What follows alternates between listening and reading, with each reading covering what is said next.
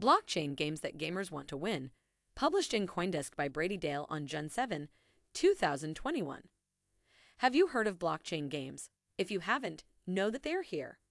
However, blockchain games will not capture the public interest unless there are genuinely great games.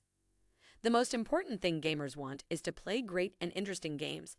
If they get additional benefits out of playing, that's just a plus. By the way, existing famous game franchises are not going to convert their games into blockchain games. A game needs to be built from the ground up for blockchain. One of such blockchain games is Chain Monsters, created by Dapper Labs. The game, which is still in the alpha stage, looks a lot like Pokémon.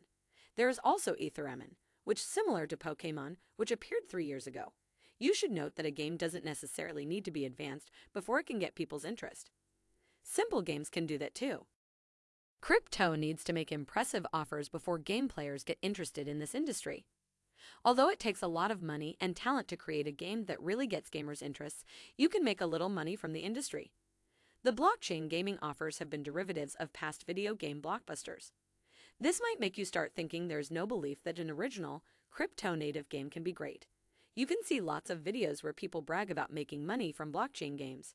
Earning is good, but it's not a game for gamers until they want to win.